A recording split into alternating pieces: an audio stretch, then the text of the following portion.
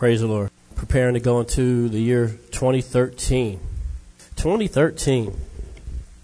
Just going to look at some principles to prepare ourselves for the new year. And I guess it would include not just preparing for the new year, but things that we could evaluate to close out the current year. Amen?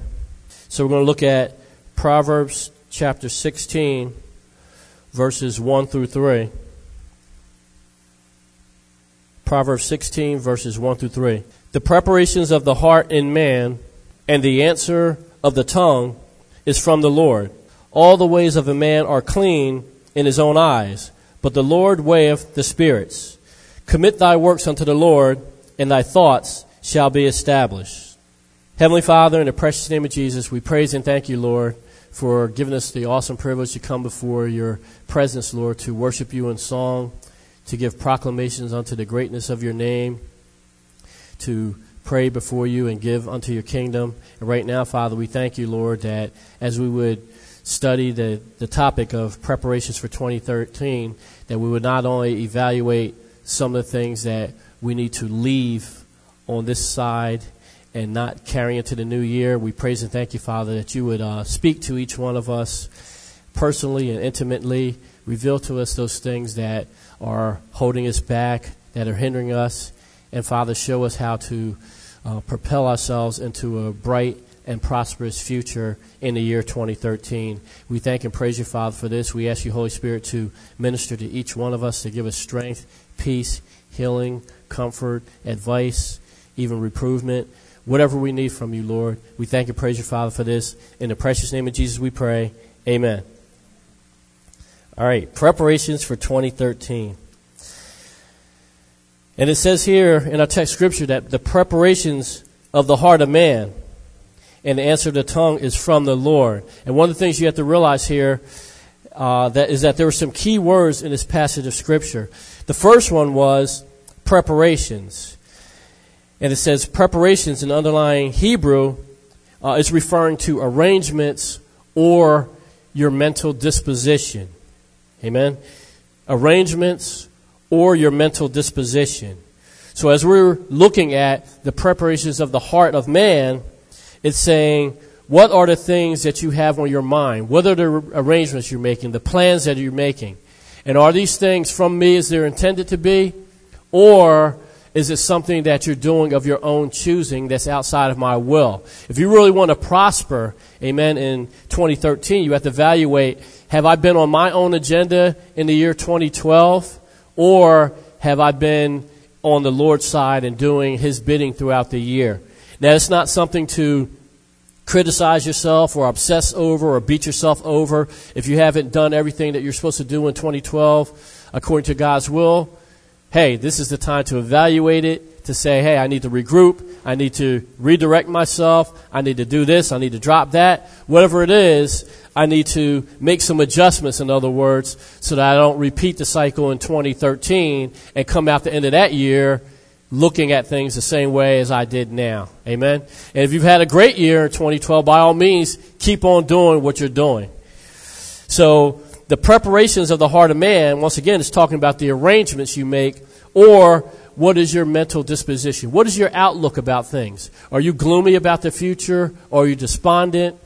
Are you depressed? Are you fearful? Or are you upbeat? Are you looking toward the new year with excitement? Are you anticipating great things in the year 2013? Now, as I said, it talks about the preparations of the heart of man. The heart of man is the core of your being, the essence, the things that drive you. It's those hidden things, those inner things that each one of us deal with on a daily basis, and that sometimes some of us struggle with on a daily basis. Regardless, it's at the center of your being. It's really what defines you as a human being. And a lot of times we might say, I'm this or I'm that. But the true definition of the person is, what are the things inside that maybe cannot be seen that really drive you, motivate you, and control how you behave on a daily basis, or control the things that you pursue on a daily basis. I had somebody recently say to me, oh, I'm a nice guy, but I just get upset and I do this and I do that. Well, when you continually to do this and do that, and it's negative and it's demeaning and it's oppressive and it's abusive and it's mean-spirited, you can't say that you're a good person, because the definition of a person is not how they see themselves. It's more so what everybody around you is seeing. Amen? So when we're looking at the preparations in the heart of the person, we're talking about how does God see you, and how does the body of Christ see you? How do people around you see you? And would they say that the same things you are mentioning that define you, that you're pursuing, would they say that they see the same thing that you're saying? Amen? That's a true test. So the heart of a man is the very center of his or her being, and it includes the will, the feelings, and even the intellect. We see here in the text scripture, it says the preparations. Preparations of what? The very center of the person. The will, the feelings, and even the intellect. The preparations of all these things are supposed to be controlled by the Lord. And that's what we need to evaluate this time and see whether or not we need to adjust things so we're in the right place for the future. All the ways of a man are clean in his own eyes, we see. But the Lord weigheth the spirits. In other words, he's the one that could give you the true test or the true analysis of what you're doing and why you're doing it. Sometimes we can even deceive ourselves. Oh, I'm going after this because it's noble. And we always try to find ways to make things noble. It could be the most sinful thing possible, but we'll try to put a spin on it, try to find a way to excuse it, try to find some way to say this is okay, when deep down we may know that it's not appropriate. Amen? Hallelujah. All right, so the heart, the will, the feelings, and even the intellect. Another thing it talks about in our text scripture is the thoughts. The thoughts are the intentions, the plans, the advice, and the imagination. God says if you commit your works unto him, that he will establish what? Your intentions, your plans, your advice, and even your imagination. How inspirational is it that we commit all of our works unto God? And instead of saying that for 2013, I want to go out and do my thing. I want the next year to be about me, myself, and I want to go pursue this or that, and I don't care what anybody thinks. How great is it if we say, you know what? For the year 2013, Lord, it's all yours. I'm totally surrendered to you. I want to do your will. What's on your agenda for this year? And we see here that the end result of that is that we commit our works unto the Lord. He says that he will govern. He will control our imagination. Think about the creativity that you could have in the coming year. In whatever niche that you're in. It doesn't matter what the career is. It doesn't matter if you're going to school. It doesn't matter what you're doing. Just imagine if you commit yourself totally over to God, and now, instead of you trying to figure out how to complete that paper, how to finish that report for work, how to make the money it takes to get you out of debt, all of a sudden, because you've submitted your entire year and your thought, your intentions, your heart, your will, your feelings, and everything unto God, all of a sudden, God says, as a result of you saying you're surrendered to and yielded to me, I'm going to illuminate your mind on how to handle all of these issues. Amen?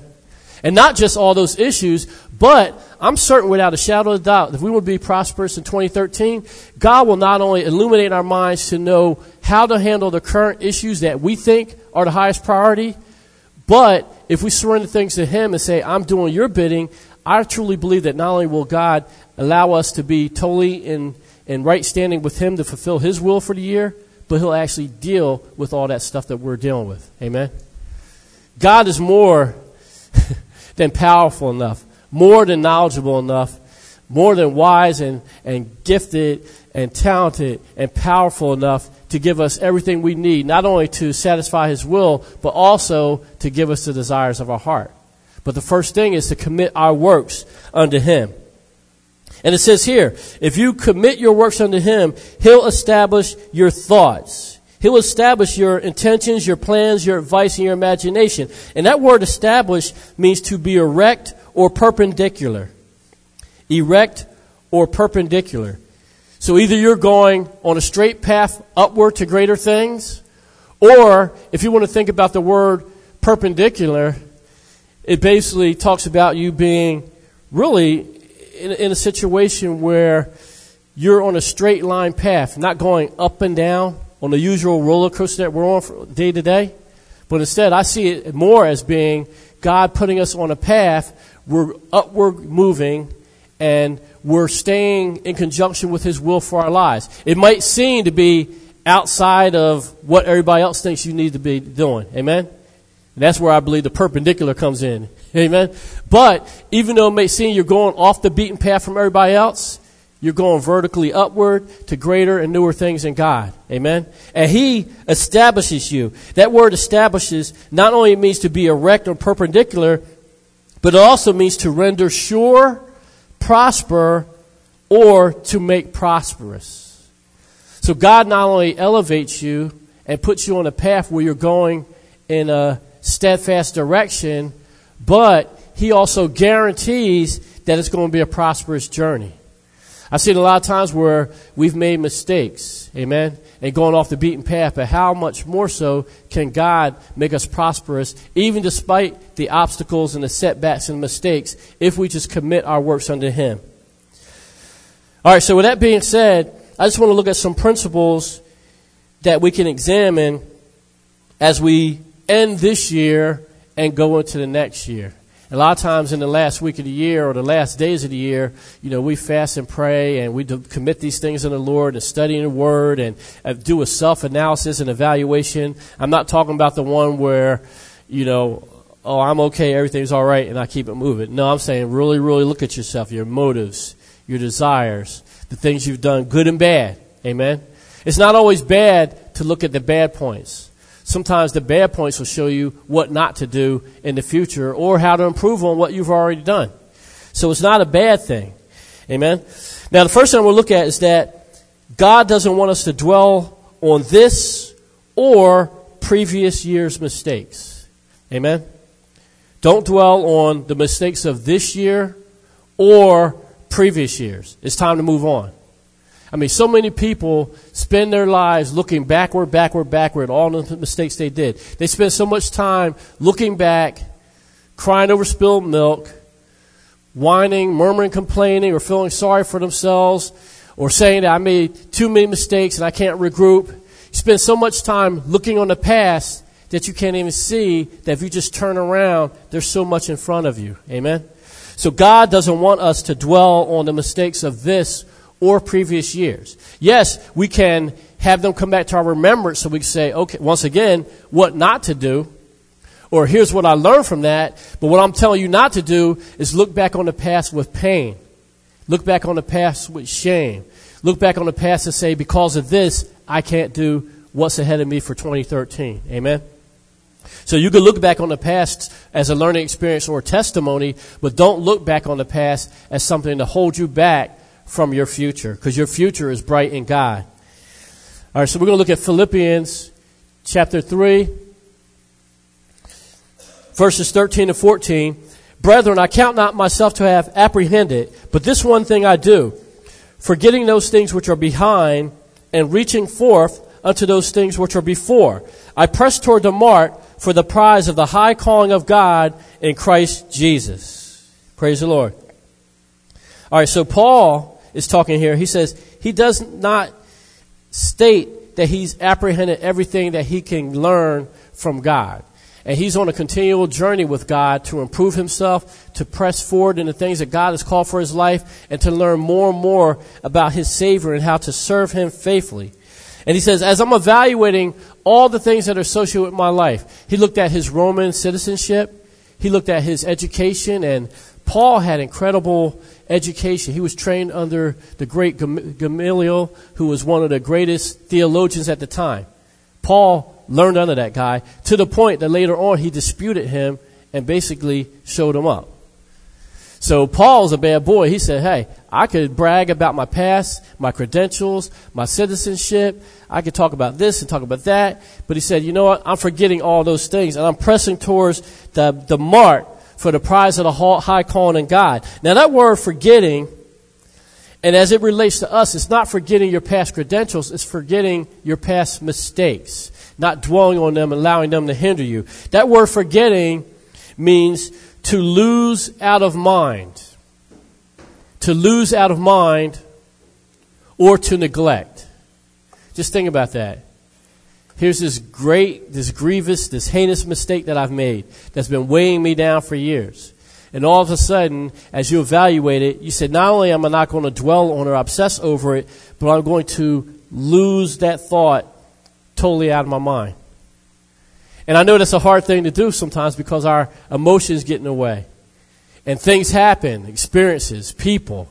Sometimes people state to you, you remember what you did. Amen? And they do their part to remind you. Or you're going to deal with a new situation that reminds you of something. Or you come across somebody that reminds you of a person from the past. And it triggers these thoughts that come back to your mind. And you start pondering them. You start dwelling upon them. And the pain or the frustration or the fear or whatever negative emotion starts to come back into your mind. But he's telling us here, forget those things that are behind you. Amen. Move them or lose them out of your mind. Amen. Lose them out of your mind. And you can say to yourself, well, how can I possibly lose it out of my mind? Well, God does it for you. Amen. When he says that he's evaluating our sins and we plead the blood of Jesus, we accept Jesus Christ as our personal Lord and Savior, and we confess our sins, it says he is faithful and just. Amen. To what? To remove our sins from us. And the Word of God talks about it, says he has removed our sins as far as the east is from the west of us. Amen.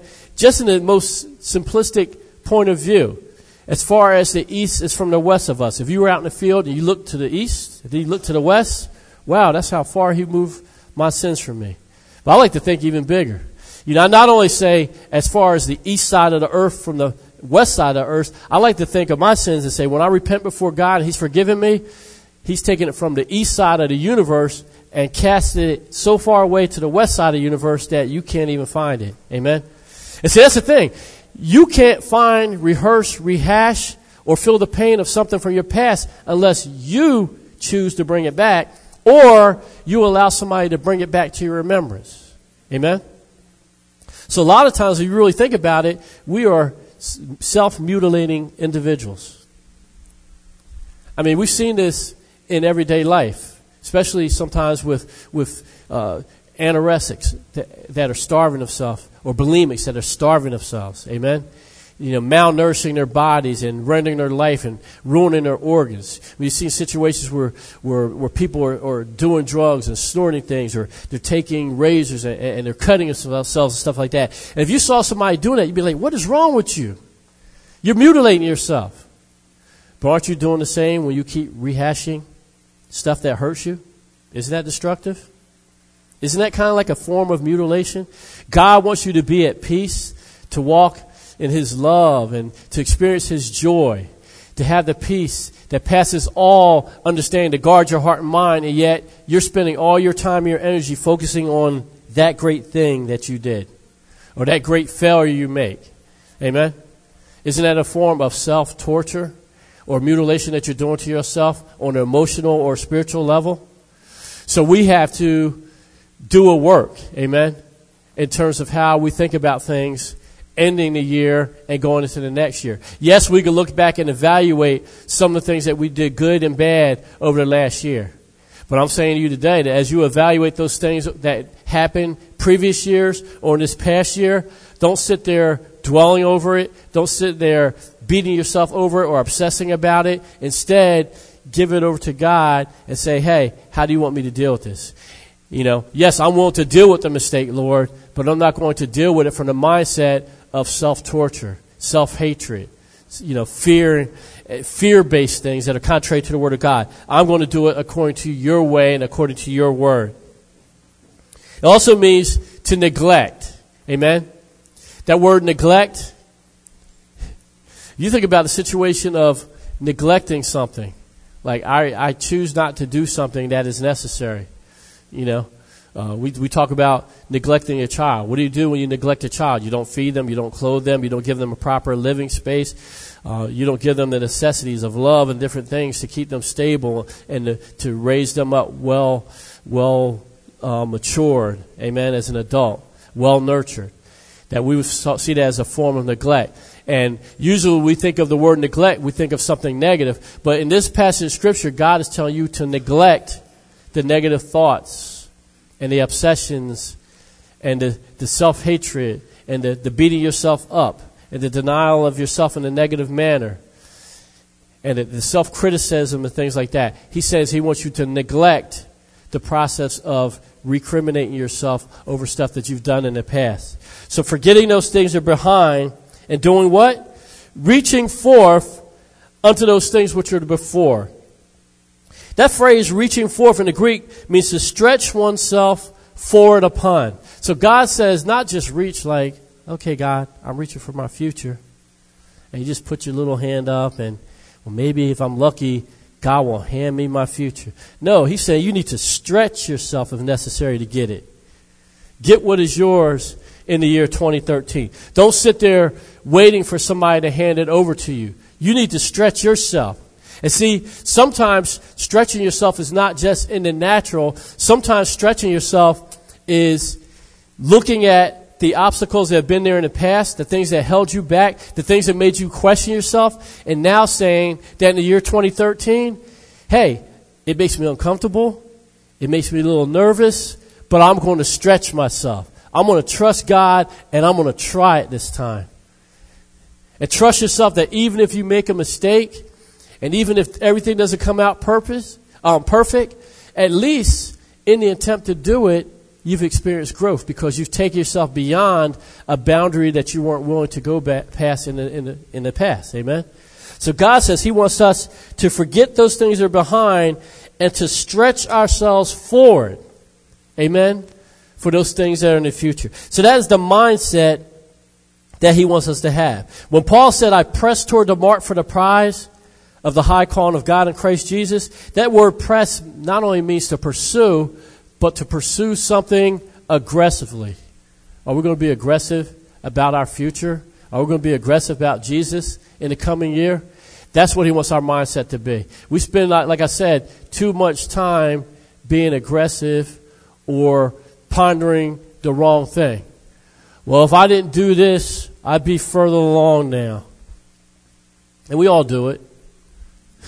I look back at, different jobs and different situations I've been in over the years, and sometimes, and I'm doing well for my career right now. I've been in the field for 25 years, and if you look at it from a salary perspective and my role at the company, I'm pretty much positioned where a lot of people think I will be.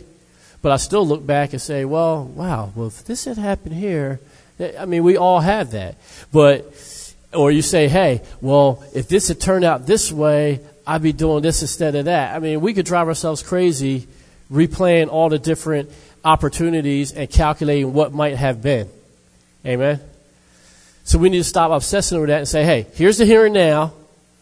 Here's what God has for me, and here's where I'm going. And see, one of the things I like to think, too, is that for all our thinking about what could have been, if it was really meant to be, wouldn't God have made it happen?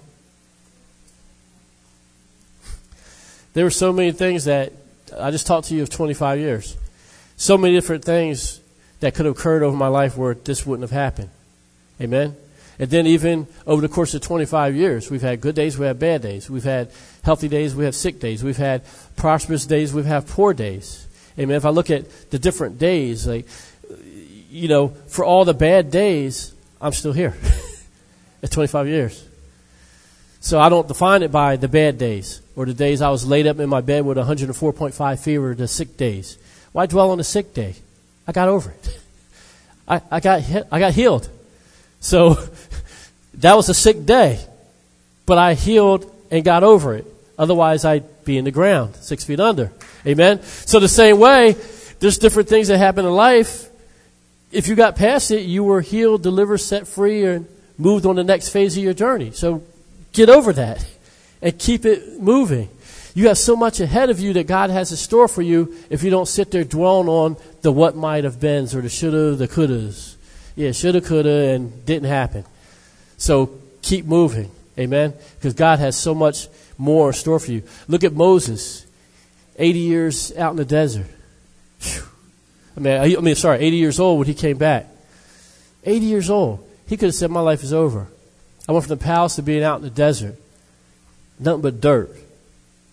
What a waste of a life. I mean, really think about that. This man had chariots, horses, wine, the best meats, food, rooms probably would be the closet. And he goes from that to being out in the desert. Can you imagine what that must have felt like? I mean, just think, any man that goes from that level down to where he was. There had to have been days where like, what a loser I am. But yet, look what God did with him. Because he's open at the right moment. Needed some convincing, but he was ready to say yes at the proper moment in time. How many times have we done that? I had my pity pot moment too after the surgery. You know, healing the surgery, I started to get to the point where I was walking around the neighborhood as part of my therapy to try to strengthen my body back to normal. You know, I wasn't at the point where I could drive yet.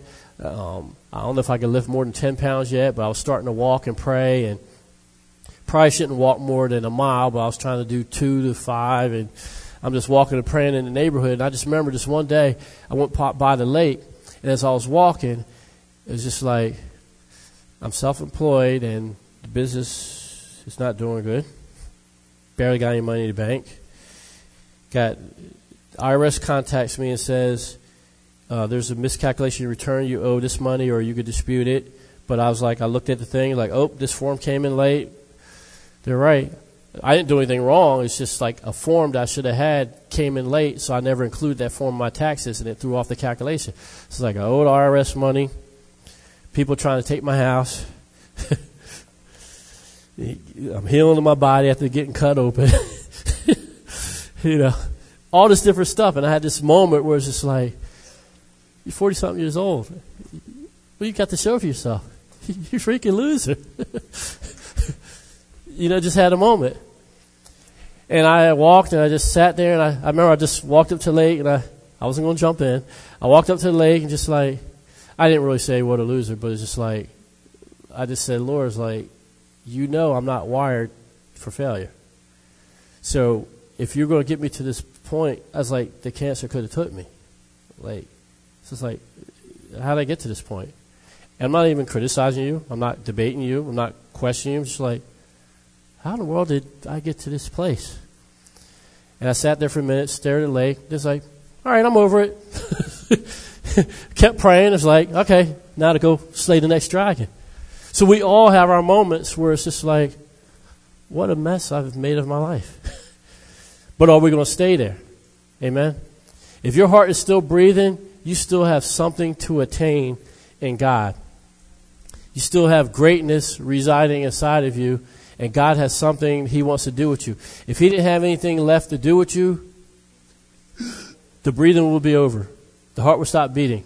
So if your heart is beating, your lungs are still working, God still has something that He wants to do with you. Amen? Hallelujah. So don't dwell on the past. Keep it moving. Now, next thing we'll look at is we need to evaluate the dead weight in our lives and remove it. And you may not have dead weight, but if there is dead weight, this is a good time to evaluate. You stop. No pointing at children. Oh, Lord. Hebrews 12:1 and 2. Wherefore, seeing we are also compassed about with so great a cloud of witnesses, let us lay aside every weight and the sin which doth so easily beset us, and let us run with patience the race that is set before us, looking unto Jesus, the author and finisher of our faith, who for the joy that was set before him endured the cross, despising the shame, and is set down at the right hand of the throne of God. That phrase, compassed about, means to be encircled, enclosed, or hampered. Are there things in life that you're allowing to circle around you and block you from where you're trying to go? Are there things that are in your life currently that are hindering or hampering you from going where you want to go or where you see God taking you? And it says here that if these things are there, not to just sit there, but you need to do something about them. Before we talk about that, let's talk about the weight. The weight, according to the Greek, is a mass bending or bulging by its load, a burden or hindrance. It is a mass. It's a mass that is so heavy that is causing things. It's a mass that is on something, and the weight of it is so great that is causing the thing that it is resting upon to either bend under the pressure or the weight itself, or it's causing it to bulge due to the load. Have you ever seen something that was weighed down so much? I actually had a desk one time, and I had one of those. Now we got these newfangled flat screen HD TV computer monitors. But actually my desk right now I think of it, I had this big monitor, 21 inch. And back when I first got it, you wanted 21 inch, that's what you bought. This thing's about that wide, about that tall, and actually we just got rid of it, and I was just like this, carrying it out of the house.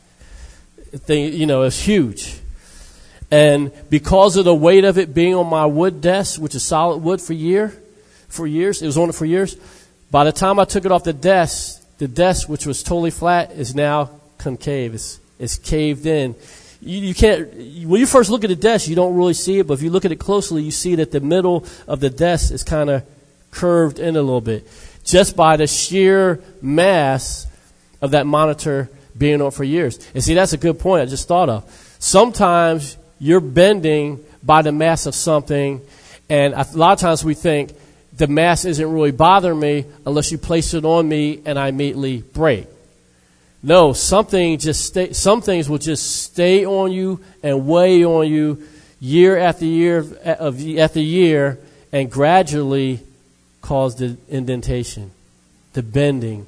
And then no matter what, at some point, if you don't alleviate the weight, something could break. Amen? Something could spill off the sides. Something could collapse. We see that with bridges all the time.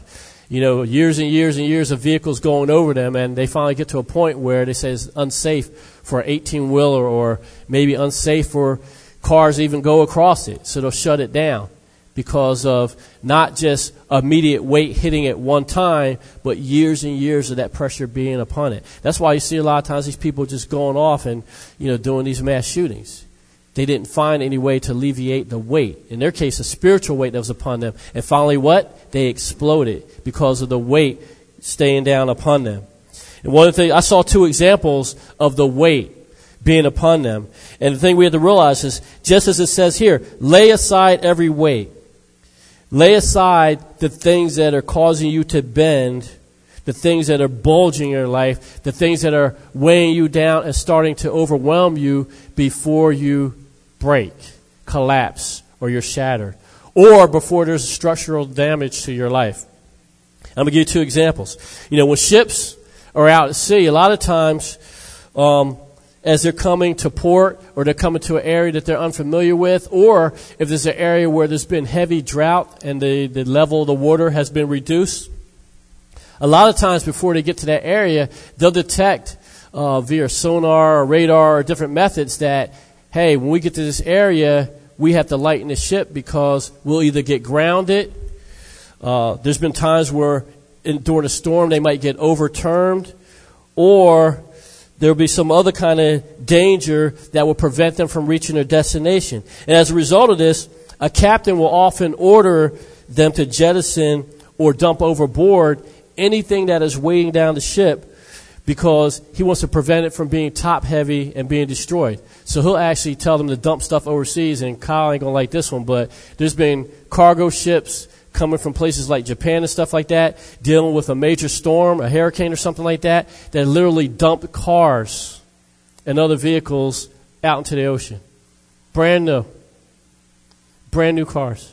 There have been times where ships have had, you know how sometimes you'll see like a train with a lot of cars. Sometimes ships will actually carry one of those whole cars for one of the trains on the ship, multiple ones, and they'll lift it off with these huge, cranes. They've dumped them overseas. We don't know how many things are out there in the middle of the ocean. Brand new cars. Boats coming in, about to get grounded or about to get overturned in a storm, come into, a hurricane or a typhoon or something like that. And they say, hey, well, we got a choice, losing the cargo or losing our lives or the ship itself. So they'll dump that stuff overseas because they got to lighten the load and prevent the boat from being top heavy. And they need to do this to spare the ship as well as the crew's lives. Another situation I thought of too is sometimes with aircraft. Aircraft have two major types of weight that they really concern themselves about. The one is the maximum takeoff or liftoff weight, which is, this is the weight of the aircraft on the ground as it's about to go down the runway and take off. They need to make sure that the load of the plane is balanced so they can take off safely. Then the other side of the coin is the maximum structural landing weight, which is basically the weight of the plane, including the passengers and anything it's carrying, minus the fuel that is consumed over the course of the flight. And sometimes if there's an emergency landing situation or they need to return after takeoff, some planes actually have a fuel dump nozzle that, in order to land safely, they know that they can't come back in at the weight that they took off on, so they will actually release fuel out this nozzle in midair. You know, if you see a plane circling for a while, circling for hours, you know, that didn't get to its destination, had to route because of weather, or like 911 was the greatest day in history for planes dumping fuel. As you had a lot of them that were coming from overseas, and they had to redirect to Canada or Nova Scotia. A lot of them over the Atlantic Ocean, they dumped out fuel. Amen. Why? Because if they tried to land with all that fuel, it either would have broken the plane up on the landing impact, it would have given it structural damage, or the plane actually could have gone up in flames. So to avoid that, the pilot would actually jettison fuel out the fuel nozzle so the plane can land safely. Amen? So we have to ask ourselves in a similar fashion, is there anything in our lives that is making us top heavy? Is there something that is weighing you down, pressing on you, causing you to bend, making you feel like you're starting to break or collapse, destabilizing the structure of your life? If that's the case, you might have to evaluate these things and pray and say, God, I need to remove this thing out of my life before it shipwrecks me, causes me to collapse. You know, that might be something you have to do. But that's something we just need to evaluate. Another thing I want to look at, excuse me, is to renounce current sins. 1 John 1:5-10 talks about that. It says, this then is the message which we have heard of him and declare unto you, that God is light, and in him is no darkness at all. If we say that we have fellowship with him and walk in darkness, we lie and do not the truth. But if we walk in the light, as he is in the light, we have fellowship one with another, and the blood of Jesus Christ, his Son, cleanses us from all sin. If we say that we have no sin, we deceive ourselves, and the truth is not in us. If we confess our sins, he is faithful and just to forgive us our sins and to cleanse us from all unrighteousness. If we say that we have not sinned, we make him a liar, and his word is not in us. All right, so we see here that there is no darkness in God. Not at all. Not one iota. If we are to say we have fellowship with him, then we have to walk in righteousness, because just by us walking in darkness, we are demonstrating that we're not at one with God. And that's not talking about you committing one act of sin. When I'm saying walking in darkness, I'm talking about a lifestyle in which you're continually, habitually, and purposefully committing sin without any shame. And even if you go to God, you might say, oh, I repent, but you know in your heart of hearts, you don't really feel it. And the next time you get a chance, you're going to commit the sin again. That's not true repentance. And God's saying here, if you're walking in that kind of darkness, you're not in right fellowship with him. And as a result, you're not fully cleansed of sin, and you're not really walking at the standard of authority and in the gifting of God, where he can release the full fruitfulness that he has for your life. So there's an easy way to resolve this. We don't have to sit there debating or scrutinizing or, once again, beating ourselves up. If there's something in your life that you're struggling with, God tells us that the remedy is simply to come before him and honestly confess it as sin. We see here, thank God, that if we have fellowship with him, that word fellowship means partnership, social intercourse. Partnership. Just think about that. I'm partners with Jesus. People may disappoint you. You think you're best friends only for them to sell you out when it benefits them. Or they're not there, they're not reliable, responsible when you need them. But think about the partnership that we can have with Jesus Christ. Amen? And it says here, to remedy sin, all we have to do is admit the truth. Come before him and confess it as sin. And if we do that, we see here that the blood of Jesus cleanses us from all sin. So you don't have to hold on to anything. It could be acts you're committing. It could be an attitude of the heart. Whatever it is. If we go before God and we truly and honestly confess it, his word makes us the promise that he is cleansing us from that unrighteousness. But if on the other side of the coin, if we refuse to say we have any sin, the word of God says we make him a liar. That's pretty heavy. Jesus, you're a liar. That's pretty harsh. He's saying if you're saying that you've never sinned or you don't have anything that you need to confess before him, you're making him a liar. So we know that he's not a liar. So where does the problem lie? If we say there's nothing wrong with us, we need to come before him and just be open. That's one of the things I like about David. David, for all his sins, adultery, lust, and murder, for all his sins, he came before God and he put it out there with an open heart. And matter of fact, he's like, forget all those people I did wrong. He said, before you and you alone have I sinned, Lord. Cleanse me.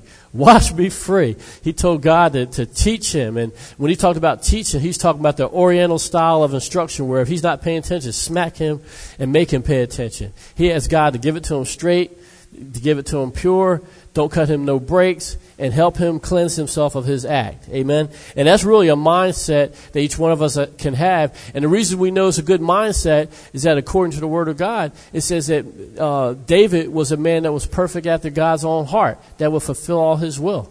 Amen?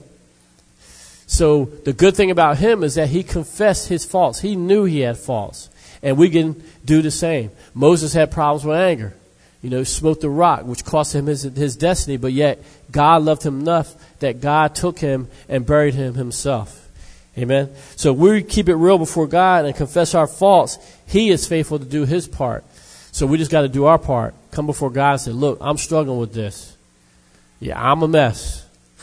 I need to get my act together. Stop playing games with God. Stop trying to dodge the bullet.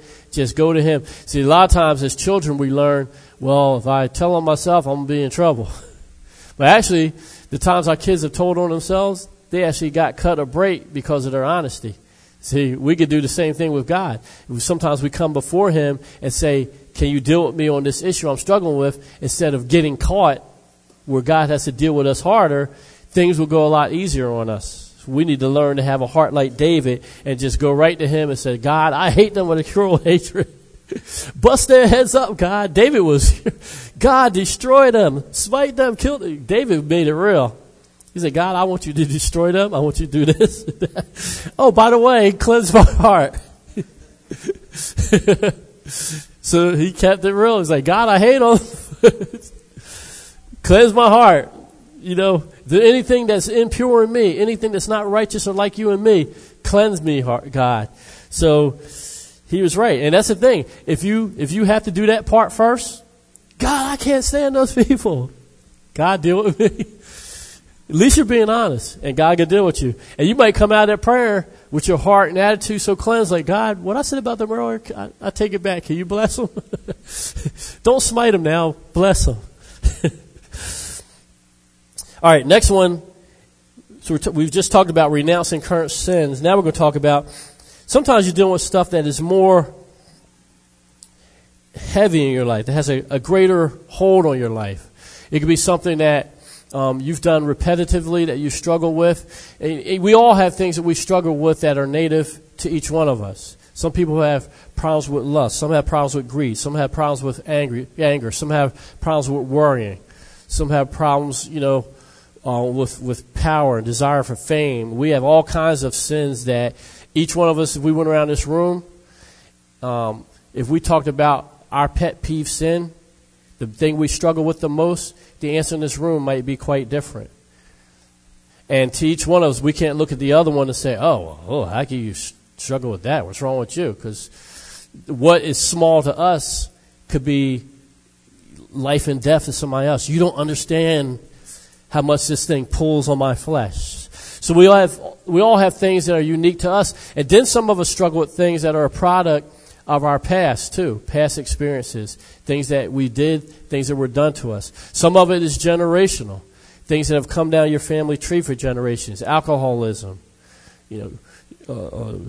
drug abuse, which they fall in pretty much the same category, greed, lust, anger, there's things that go down to generations, and even though they're under a category of sin, they may manifest them a certain way. Got a bunch of divorces going through this family. Nobody can stay married in our family. These are generational things that could travel down. Depression. People in my family just struggle with depression. These are things that travel. So you're not to be bound by these things. God wants to liberate you, but sometimes you can't just do a simple studying of a couple verses and a prayer to alleviate yourself from those things. Sometimes you got to take it up to a greater level and really ask God for a divine breakthrough. I need you to come in on this one. I don't have it in me to resist this, to fight with this. I literally, God, don't have the strength to deal with this. I've tried 1,000 times before. I can't do it. You got to come in and supernaturally eliminate the altar of this thing in my life. It's an idol. It's a stronghold. It's something I don't have the power in and of myself to defeat. And I've tried, but I need you to come in and do something supernatural. Amen. And in that case, I usually tell people that they need to fast and pray. Amen. Isaiah 58, 5-8. Is it such a fast that I've chosen? A day for a man to afflict his soul? Is it to bow down his head as a bulrush and to spread sackcloth and ashes under him? Wilt thou call this a fast and an acceptable day to the Lord? Is this not the fast that I have chosen? To loose the bands of wickedness, to undo the heavy burdens, and to let the oppressed go free, and that you break every yoke? Is it not to deal thy bread to the hungry, and that thou bring the poor that are cast out to thy house? When thou seest the naked, thou wilt cover him, and that thou hide not thyself in thine own flesh. Then shall thy light break forth as the morning, and thy health shall spring forth speedily, and thy righteousness shall go before thee. The glory of the Lord shall be thy reward. All right, so we see here that sometimes people will declare a fast. A lot of times we associate fast with denial of food, prayer, meditation upon the Word. And during that time, believe God for Him to give us a supernatural breakthrough that we couldn't get through other means. There's different types of fasts. Like I said, there's different lengths. Pam and I have gone on 40-day fast before where we would skip food all day and we would come home in the evening and have like soup and crackers, And when we've done that, maybe it has something tied into Father, Son, and Holy Ghost. It's always that third day. The first day you're fine. Second day you're fine. That third day, your head is splitting. Every time I've done it, my head is splitting on the third day. Just wake up with this bad headache. And I think it's the enemy quit the fast. Because he knows if you extend, you're going to get that breakthrough. So he really rears his head on that third day. And plus, you got to realize that you're a three-part being. You have a spirit that inhabits this fleshly body. You have your flesh, and then you have your soulish man, which is your mind, your will, and your emotions. Your flesh does not want you to fast because your flesh wants to do its sin. So we think we're all schizophrenic when it really comes down to it, because your spirit wants to be at one with God, and it never wants to sin. It never wants to break God's heart, but you always find yourself doing stuff. That's your flesh. And that's your will. I need this. No, you don't. I got to have it. Or you feel your body pulling you towards that thing.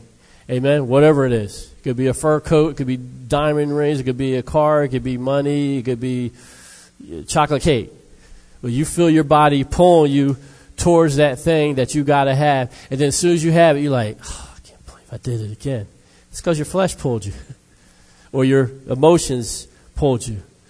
Well, I'm an emotional eater when I'm upset. Well, that's your soulish man saying, I'm upset The remedy is eat. No, you're upset. The remedy is get in the Word and say, Lord, give me peace in this situation. But see, we've taught ourselves emotionally to do other things because your flesh and your soulish man fight up against your spirit, which wants to be perfectly in tune with God. So one of the ways in which we can overcome these strongholds, realizing that your spirit wants to be right, but you've got two other parts just in your native being. Your flesh and your emotions, your soulish man, don't want to agree with God. They want to do their thing. That is the part that's at rebellion against God. So 67% of you wants to sin. And 1/3 of you wants to be right with God. Just think about that. So if you don't strengthen your spirit through the Word of God and prayer and meditation, application of Scripture, you're in a continual losing battle against your flesh and your emotions, which want to do the things of the world. Amen? So that's just 67% of you is contrary to God. Then you got the world system with all its influences. TV, radio, people, spirits out there speaking and trying to influence you. All these different things going against you. That's why sometimes if you can't get deliverance from something, you're wondering why. If you really think about it, 1/3 of you is in agreement with God. Everything else surrounding you all the time wants you to do sin and unrighteousness.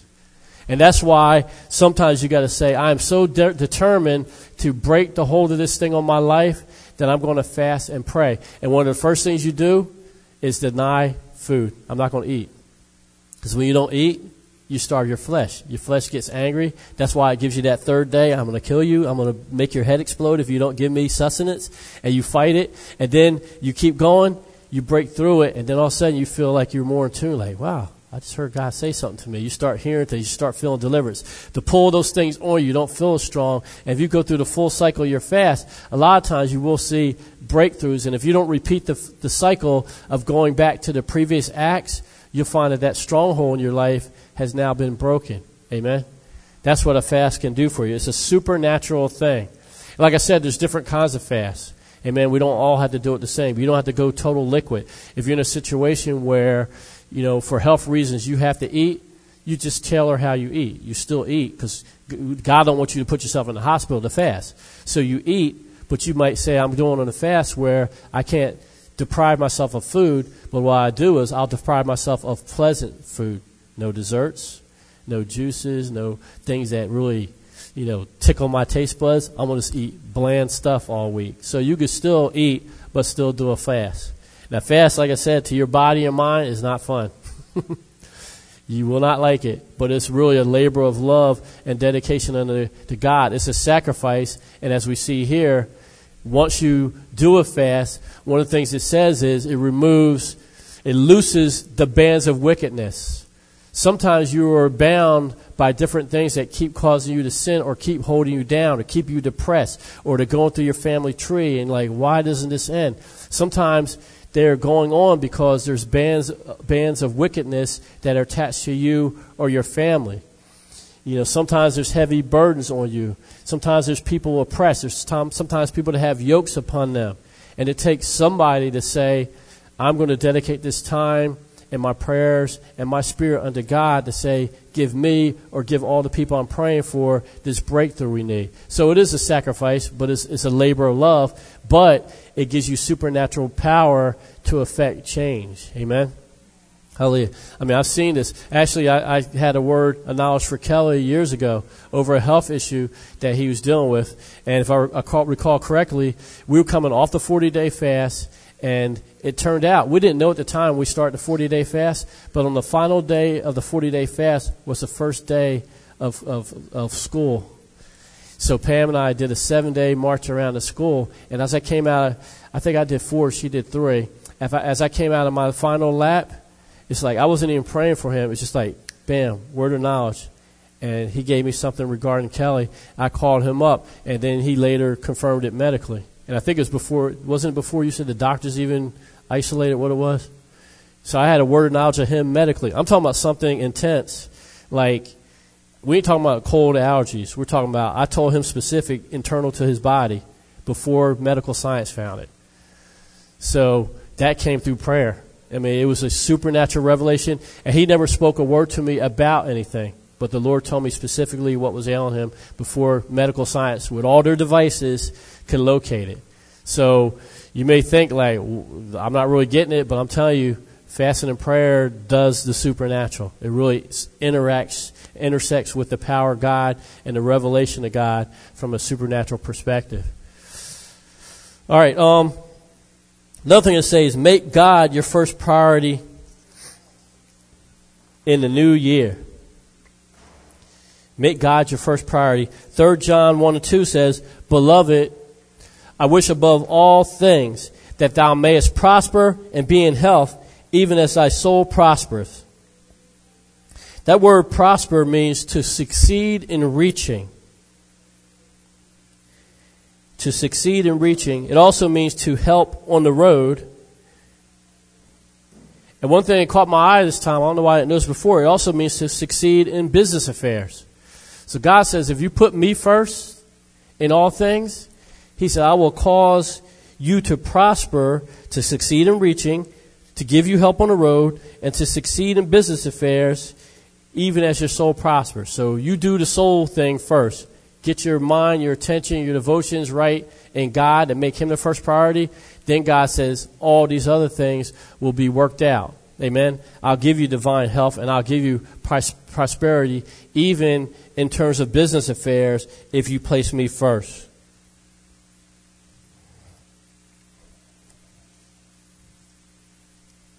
Praise the Lord. Next one I had was come out of your slumber. If you've been sleeping, come out of your slumber in 2013. That's from Ephesians 5:14 through 17.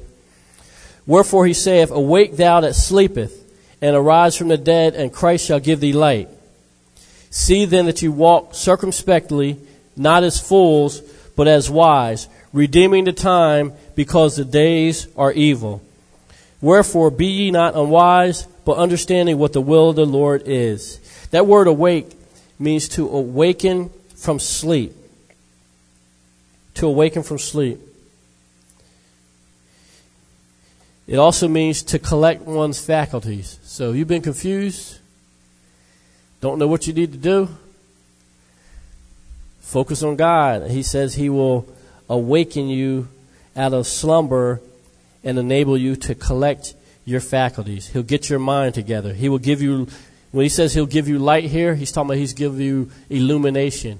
He'll give you clarity in the midst of the darkness or the cloudiness or the things that are vague.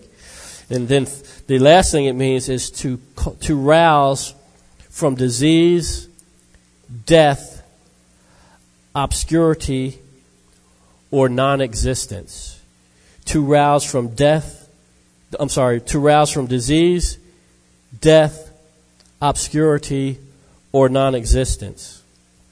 So just think about that. God says, see that you walk circumspectly. In other words, think about the time that you have before you. Focus and pray and meditate and seek me for wisdom. And he said, don't be foolish with the time you have ahead. The years in front of me may not be as many as I had. Most likely will not be as many as I've already had. Amen. So he's saying, hey, with the time you have left, use it wisely. Use it fruitfully. Don't be foolish and just running out there, drinking and driving or carousing and go bar fighting. And you got better things to do with your time. So be wise about your time. Amen. It's not just in terms of trouble, too, just even in terms of affairs of ministry, affairs at work. Sometimes maybe you can't speak up, but you shouldn't speak up because it's just not wise. It's not going to be fruitful. So sometimes you got to learn to just sit back and I don't have anything to say.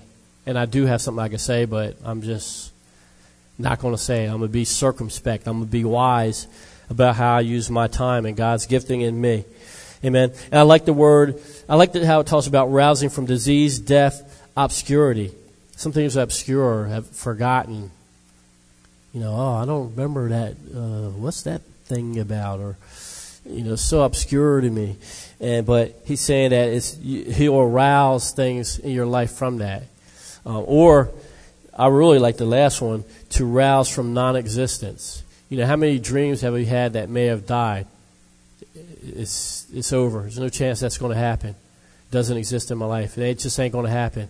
And God comes to you now and speaks and said, you gave up on it, but I didn't. Wake that thing up and go get it. Go after it. Fulfill it. Pursue it. Make it happen. So it may have been non-existent previously, but God rekindles it and puts a spark in it and said, now is the time for you to go out and do it. Don't give up on the forgotten dreams. Amen? Go out and do it.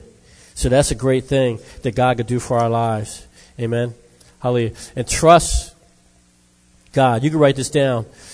Psalm 56, 1 through 11 just talks about how people will try to swallow us up and consume us and do different things to us. And we got to have the mindset in 2013 that no matter what the adversity may be from people, from the economy, from the government, from whatever it may be, amen, we need to trust God through all this adversity and praise Him for His Word and the trust we can have in Him based upon His Word. And we need to praise and sing unto Him and thank Him for all the things He could do. That passage tells us, I will not be afraid, of man, because what can He do to me as I'm trusting and depending on God? So we need to praise Him. And one of the things I like about that, in verse 8 of that passage says, thou tellest my wanderings, put thou my tears in thy bottle. Amen. You ever heard how they talk about our tears? God keeps them in the bottle. That's where it comes from. So your tears are not forgotten. He bottles them up. Amen. And He turns them to joy. So we need to trust God throughout all adversity. And then Habakkuk chapter 2, verses 1 and 3. That's a familiar one where it talks about, write the vision and make it plain. Start to plot out some of the things that you want to do in the next year, and don't forget about them. I already have a couple things I need to put on a list. Start to chart out some of the things that you keep putting off, or you should have done, or something you've been dreaming about, but I don't know if that's for me. Make a vision of it. Say, hey, this year I'm really going to go after that. I'm not going to let the God of me and my disillusionment or my intimidation or my self-deprecating speech or thoughts prevent me from doing that. Sometimes we make a God of that. Are you worshiping the God of heaven that says you could do all things, or the God of, I can't do? Not me. I'm too intimidated. I'm too anxious. I don't know. I'm nothing special. Sometimes you make an idol out of that. So we need to kill off the God of I can't do and start worshiping the God of yes, I can, and I will go out there and attain all the things that He has for me. Amen? But it starts with us writing the vision and making it plain. One of the things it talks about there, I will stand upon my watch, set me upon the tower, and will watch to see what He will say to me. See, we need to pray and ask God, what do you have me to do for this year? And be watchful. We need to be on a spiritual perch, looking out over the opportunities He has before us. And then when He makes it plain to us, write it down and say, hey, here's the steps, here's the strategies, here's the modus operandi, here's the things I'm going to do in the coming year to fulfill the things that He gives me for this year. Amen? Praise the Lord. I'm going to stop with that. Amen. So let's give the Lord a hand clap. Another year, 2013. Amen. We got through this year. And I was looking at a couple of things. 13 is supposedly a bad number, even in terms of the Bible. She's born on 13th? Oh, Lord. In the Bible, it's in several places, people associate it with rebellion and going away from God's divine order and government and going off and doing your own will and stuff like that. But the thing is, we should not allow anything to be under the confines of what the world says about it. So she actually has the right mindset that we should not give anything over. We had the debate of, Halloween is the devil's day. No, ain't no day the devil's day. And no number is the devil's number. Amen. So 2013, amen, God, the devil might intend it to be a year of rebellion and a departure away from divine sovereignty, rule, authority, and government of God, but we can make it a day where our lives are yielded unto the King of Kings and Lord of Lords. Amen? Praise the Lord. Hallelujah. So let's go evaluate things for 2012, from 2012, and prepare ourselves for 2013. Amen. The Mayans didn't take us out, so we got another year. Amen. Praise the Lord. Thank you, Jesus. Hallelujah. Hallelujah. I'll just do a joint prayer for the close out of the year and the coming year. If anybody has a special prayer request, feel free to come forward. Heavenly Father, in the precious name of Jesus, we thank and praise you, Lord, for allowing us the blessing of getting through another year of life. I thank you, Father, personally for allowing me to live for more than half a century, Lord, 52 years. Hallelujah. And I praise you, Father, for still having me healthy, getting me through sickness and disease, enabling me to still be able-bodied, still able to serve you. Praise you, Father, once again for 25 great, incredible years of being married. You're the King of Kings, Lord of Lords, but she is surely the Queen of my heart, and I thank you for that. And I praise and thank you that you saw fit to give me a helpmeet that would be supportive, that would be a strong woman of God, amen, that would not just be about the things of this world or have the mindset of this world, but one who yields herself to you first and then serves the entire family and the church faithfully. And we just praise you to pour out many, many more years of divine health upon her, that she would truly find, even in old age, that her eyes would not be dim, hallelujah, nor her fleshly strength be abated, but she would be able to serve you, hallelujah, with the same fervency that she does even now. I just thank you, Father, for the 25 years of being able to not only be united with her in marriage, but also be able to do it in you. Our marriage was devoted to you truly. Every aspect of our life was devoted to you, and even allowing us to have children birthed into our family that even though we weren't raised that way, they've known nothing but Jesus their entire lives and truly have established their own relationship with you. So we praise and thank you, Father, for this. We thank you, Father, for our family here, Eagle Eye Ministries, that you continue to bond us closer and closer together. We pray your divine blessings upon us, Father, even as we evaluate the things from the past year, the successes, the mistakes, the failures, hallelujah, the dreams, the goals. We praise you, Father, that if anything was incomplete, that you would give us a vision of how to fulfill it in 2013. And if there's new opportunities ahead that we're not even aware of right now, we ask you, Father, to speak them into our hearts and our minds, hallelujah, directly through your word, through prayer, through dreams. And, Father, as we pursue them, we thank you to strengthen us and encourage us, show us how to overcome all obstacles, and enable us to fulfill them in the coming year. And we just praise and thank you, Father, for this, as well as divine health, divine safety, divine blessings. Let us not only be blessed, but let us be a blessing in the lives of others. And we just praise and thank you, Father, for this. In Jesus' name we pray. Amen. Thank you, Jesus.